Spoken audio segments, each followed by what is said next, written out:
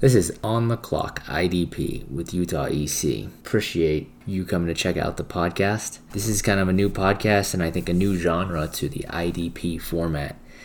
The idea here is I'm a big fan of the On the Clock genre of podcasts. I feel like there's a whole lot to be learned from those. One of my favorite right now is the Ship Chasing podcast with Peter Overzet and Pat Kerrane.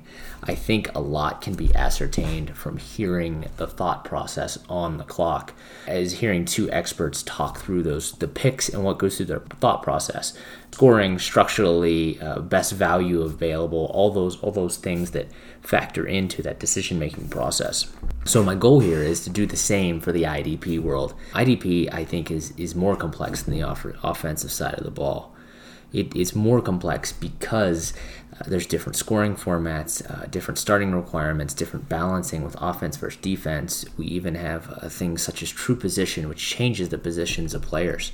Because of all that, I think it's critical to get in the head of experts and hear what they're thinking through as they're deciding when to take their first IDP player or which position to load up on or maybe which position to punt on. So that's the goal of this podcast going forward. We'll be talking to industry experts from lots of different sites, getting lots of different viewpoints, but we'll be joining them when they're actually on the clock in a draft and maybe following along for multiple picks and hearing what's going through their head and why they're making the decisions they're making to help us all be more prepared or at least give us some more information in our own drafts. This is just an intro. Hope you tune in to the next episode. The next episode, I think we're going to go through 3 or 4 picks of industry redraft with one of the foremost experts in industry IDP, and kind of dig into their head and see what's going on with the picks they're making. We have some awesome guests lined up after that.